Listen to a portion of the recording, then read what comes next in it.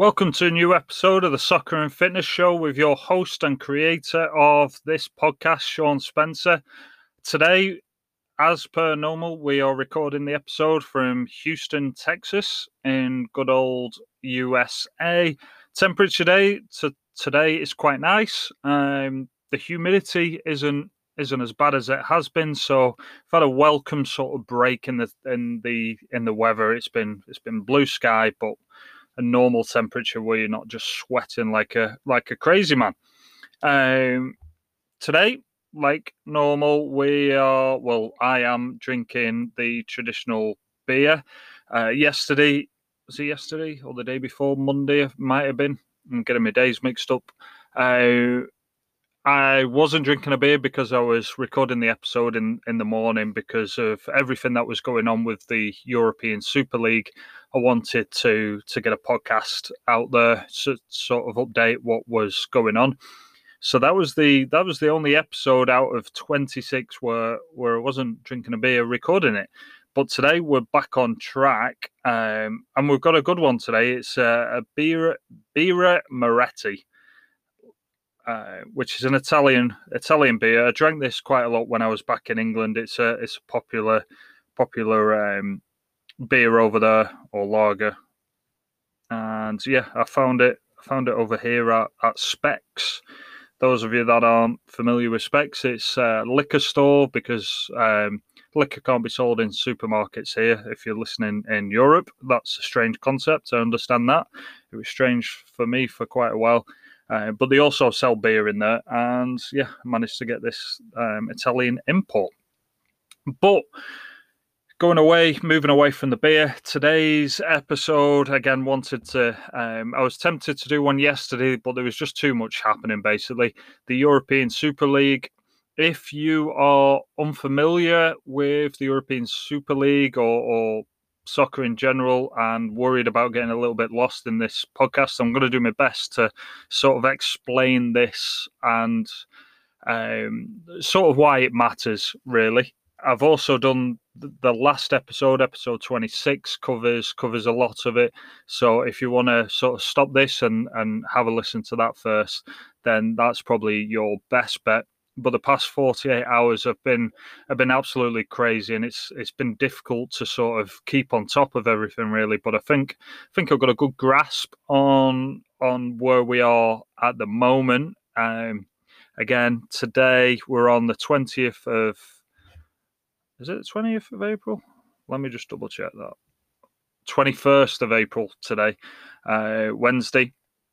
I think I've got a good grasp of it. I'm going to go through everything, explain what's going on, and also why it sort of matters. And again, a large portion of the listeners of this podcast are based in America, and the title of the podcast is Soccer and Fitness. So I presume that the majority of people have got a half decent idea about soccer. But this European Soccer League is very, very sort of European in nature and certainly English, and why a lot of people in England have been getting so frustrated and angry with it. To today, Prince William got involved because he sits on the board of the FA. The FA overlooks all of English soccer, and government have got involved as well. Parliament in England, as well as all sort of top pundits, everybody that works in sort of the BT. Which is like ESPN and Sky Sports, another sort of version of ESPN. But today, yeah, we're gonna go through it. I'm gonna explain exactly where we're at. I'm gonna explain why this has been so important and why people care, really. So yeah, sit back, relax, enjoy, and here we go.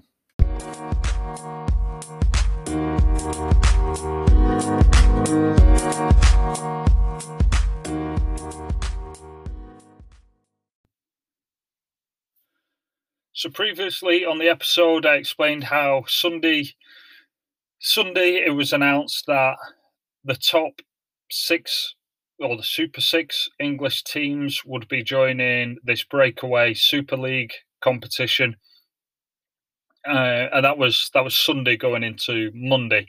As of sort of now, the 21st, the Wednesday, all English teams are now out of the competition. Manchester United's what do you call it? CEO Woodward, he has resigned over this. He's left. Liverpool, Chelsea, Man City, Tottenham, they've all pulled out. Chelsea pulled out. I saw Atletico Madrid, they also pulled out, and also Juventus pulled out as well. Real Madrid, there's quite a lot of talk from Perez, the chairman of Real Madrid. So I'm not 100% sure what's going on with Real Madrid. But Liverpool yesterday posted a statement. It said Liverpool Football Club can confirm that our involvement in the proposed plans to form a European Super League has been discontinued. In recent days, the club has received representations from various key stakeholders, both internally and externally, and we would like to thank them for their valuable contributions. So Man City put something similar out, Chelsea something similar, and there's sort of like a varied response on apologies by these clubs, and there's a lot of sort of vocab to make themselves look a little bit better than what's come out. So I'm just going to play here, and when was this released? This was released like 20 hours ago, from John W. Henry, who's the owner of Liverpool Football Club, owns the Boston Red Sox, American, and so up until recently, they've been. I think it's Fenway Sports, the company that he sort of owns. They've been tremendous. They've expanded the Anfield, brought the Premier League to Liverpool. The first time they've won it in over 30 years, and they've been good stewards of the club. I've certainly not had any complaints, and up until today, when everybody sort of got hit side on with this. So I'm just going to play this message. It's a video message, but you can the microphone will pick it up. So here we go. Unnecessary negative. I want to apologize to all the fan supporters of Liverpool Football Club for the disruption I caused over the past 48 hours. Goes without saying, but should be said, that the project put forward was never going to stand without the support of the fans. No one ever thought differently in England. Over these 48 hours, you were very clear that it would not stand. We heard you. I heard you. And I want to apologize to Jurgen, to Billy, to the players, and to everyone who worked so hard at LFC to make our fans proud. They have absolutely no responsibility for this disruption. They were the most disrupted, and unfairly so. This is what hurts most. They love your club and work to make you proud every single day. I know the entire LFC team has the expertise, leadership, and passion necessary to rebuild trust and help us move forward. More than a decade ago, when we signed up for the challenges associated with football, we dreamed of what you dreamed of, and we've worked hard to improve your club. Our work isn't done, and I hope you'll understand that even when we make mistakes, we're trying to work in your club's best interests. In this endeavor, I've let you down. Again, I'm sorry, and I alone am responsible for the unnecessary negativity brought forward over the past couple of days. It's something I won't forget, and shows the power the fans have today and will rightly continue to have.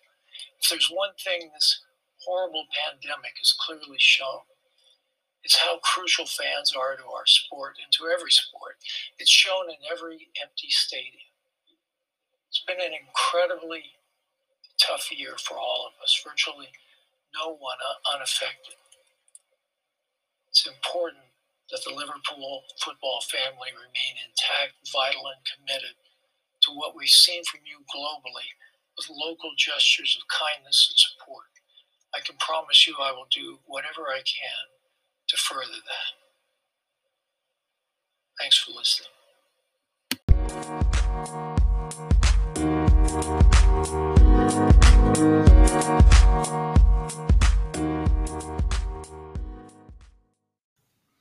So that was John Henry talking and apologising to the Liverpool fans over the decisions made to join the European Super League, which is good. It's good that he's acknowledged that and he's apologised. But the question remains is, like, why was that decision made in the first place? And surely if you're wanting as a club owner to do right by the fans and by the club, financially and ethically, would you not put it to the fans? Would you not at least float the idea out there that this is something that you're thinking about and do some sort of forum, rather than just trying to blindside the rest of Europe, really? And ultimately, like I said in the past episode, it's all come down to greed, really. I think it was Jamie Carragher was talking on Monday, where this so-called Elite 12, Barcelona, Real Madrid, and Inter Milan, AC Milan, Liverpool, Tottenham, Chelsea, etc. Liverpool have won the Premier League once. Leicester have won it once. And he was talking about how Liverpool's success was in the 80s. So these owners who have took over these clubs, the history precedes them coming in, and they are then using that to qualify for a competition. And then the other thing is as well, like soccer or football in Europe is built on years, over 100 years of history of teams that have helped create these teams that are currently top of the pyramid. It didn't start there. They haven't always been there. Like Man City were relegated not that long ago, and that's the beauty of sort of football in this pyramid model, where a team like Man City can play in the Premier League, they can get relegated, and then they can get promoted and get back into the Champions League. West Ham currently have a chance of getting in the Champions League. Leicester have been in the Champions League, where they've gone for since whatever it was, 1993, never been in the Champions League. Newcastle back in the 90s qualified and were and that's the excitement. I remember when, I think it's Nagelsmann, who's a really sort of up and coming great coach. He's a young coach. He was at Hoffenberg, and then he's been at Red Bull. And it's the excitement of playing them teams in Europe that makes it exciting. Teams like Napoli, Lazio, Eastern Bloc countries, St. Petersburg and Zenit St. Petersburg. Sorry, these teams deserve to play at the highest level if they qualify in domestic league, and it's what makes it exciting. Liverpool or Manchester United or Juventus having to travel over towards Russia to play a Champions League game, and at the end of the day, you don't know who is going to get to the semi-finals and to the finals. Many, like 2005, Liverpool won the Champions League. They beat AC Milan, who were out and out favourites to win that. They beat Olympiacos in the quarterfinals, and that type of thing would never happen. It would just be Liverpool versus Real Madrid, Liverpool versus AC Milan, same teams year after year, which is like there's no competition. It's just crazy to think how far this actually got. And again, but we know the reason. We know the reason that it's to do with greed, and it's to protect investment, which is really disappointing. Which takes me then to sort of one thing that I've made no secret of it on this podcast over the past, I would say 5 years, maybe 6 years.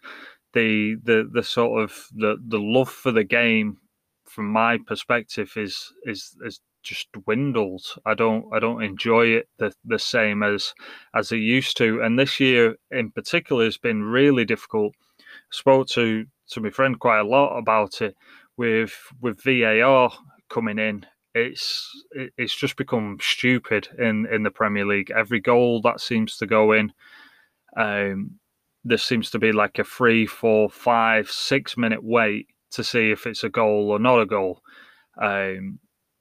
And oftentimes they've been incorrect, which is the whole purpose of them coming in. It was meant to come in for clear and obvious sort of mistakes, referee mistakes, and I thought it was going to be like the famous goal at Tottenham years ago, and Lampard did one in the World Cup, where a player's like shooting from long distance, and the linesman can't get in line with the goalposts in time to see if the ball crossed the line. Then they brought in goal line technology to see if the ball crossed the line or not. And again, that was the technology that was able to produce a result straight away. So there was no delay. Now with VAR, it's again like score a goal, and I mean I can go and make a cup of tea half the time before we find out. It's ridiculous, and it just takes the joy out of it. And I personally haven't enjoyed it as much this year. And I've watched more lower league games, I would say, than I have top flight for that reason, really. And then adding in everything that's gone on here, and it's just really, really disappointing, and it's worrying to me where the game's going. And what we've got to bear in mind here, and this is the reason why, to people in Europe and Italy, Spain, and England, but talking from an English perspective, is like you can grow up in a poor neighborhood, you can grow up in a village, and all you need is a ball, and that's pretty much what happens in England. So you need a ball. You get a load of kids in like rougher areas, in a council estate, or on a field, wherever really, and they come together, and differences can be solved in a game of soccer quite simply. And then on the weekend, you have your closest town, whether it's a big town or a city. So for me, I had a village team called Burscough FC, and then the closest team to me was then Liverpool. Grandad supported Liverpool, so that's who I supported. And on the weekend, you would watch the games on TV, and then you would go back onto the field and you'd try and copy exactly what happened in that game. For kids, there's the thing of that you can go play for that team if you're good enough, and a lot of places have locally born players. So even if you don't make it because you're not good enough, you've got somebody who's very similar who you can relate to that is now playing for that team. Now, the other good thing with the teams, so you take a small town next to me, a place where I lived for many years, Preston. Preston have moved up and down the football leagues. So they've been like League Two, League One, Championship. They can year on, year out try and qualify for the Premier League, which they do. They've come very, very close. They got to the playoff final, got beat a couple of times. But the dream is for fans, and one of the reasons why they go in, week out, is to the hope that they can qualify for the Premier League.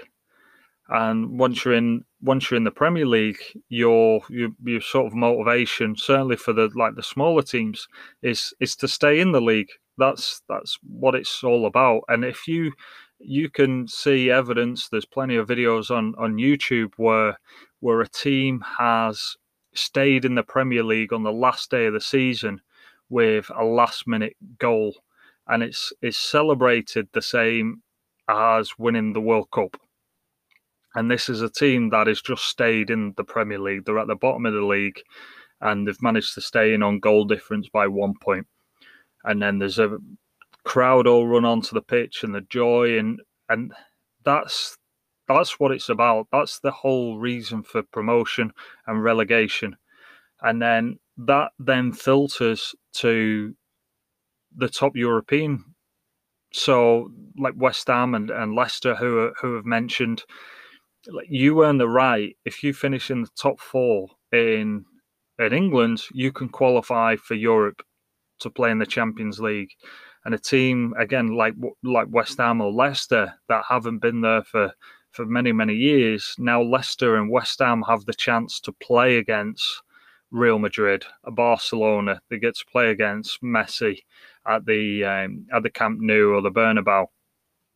And again, there's something in the fact that that team has earned it the season before. They've worked tremendously hard to get into that position. Now the fans are rewarded with an away trip to Barcelona, and that's what a lot of people in England, the fans, live for.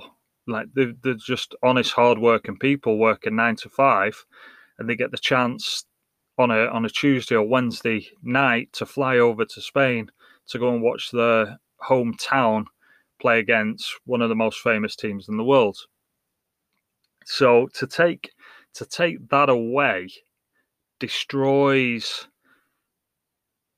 the whole pyramid structure, and that's been the scary thing and the most disappointing thing, and certainly something that I don't think these owners, and a lot of them are American, don't understand, like why in Europe there is this promotion and relegation. And that's the reason why. Because again, I remember when Everton were one of the top teams. I remember when Manchester United were like, you couldn't beat them. And if you go further back, if you go back into the 1900s, Preston were one of the top teams. Burnley were one of the top teams. You go even further back than that, Darwin, who were in like I think the 8th or 9th tier of English soccer, was one of the best teams in the world. And it's the same with the international side. Scotland, you go back into 1890, Scotland were the best international team in the world. So there has to be in soccer, like it has to be a bigger picture. You can't just look at teams at the moment and see who sells the most shirts in Asia, or who's the best brand in America. Because as soon as you do that, then you kill it. You kill the sport, and that's what nearly happened, or what was happening this week. So I'm glad. I'm glad all the fans. I'm glad the likes of Gary Neville and Carragher and the players and the managers have all spoke out about this, because it would have been a shame. Now the only problem is, moving forward, is this going to be the last time this will happen, or will they be smarter and figure a way of sort of blindsiding people, but less obvious, and that's the issue to have. And I think UEFA, I think FIFA need to be careful, because I know they're making changes to the Champions League at the moment. So there has to be they have to put something in place to stop this type of thing happening in the future. But we will have to see. I'm glad the 6 teams in England pulled out, whether it was late in the day or not. At least they've acknowledged that, and I'm glad, the fans sort of got behind this. And then I think lastly, one thing that clubs from sort of Europe can certainly look at is Germany. Really, like, there's Borussia Dortmund, who have won the Champions League. There's Bayern Munich there, and because of the model where the fans own the majority of the club, like 51%, I think it is on the most part. Yeah, they didn't join. They didn't join, so they got to sit back whilst these clubs like Manchester United and City, Liverpool, Chelsea, Tottenham have all come under, and rightly so, a lot of scrutiny.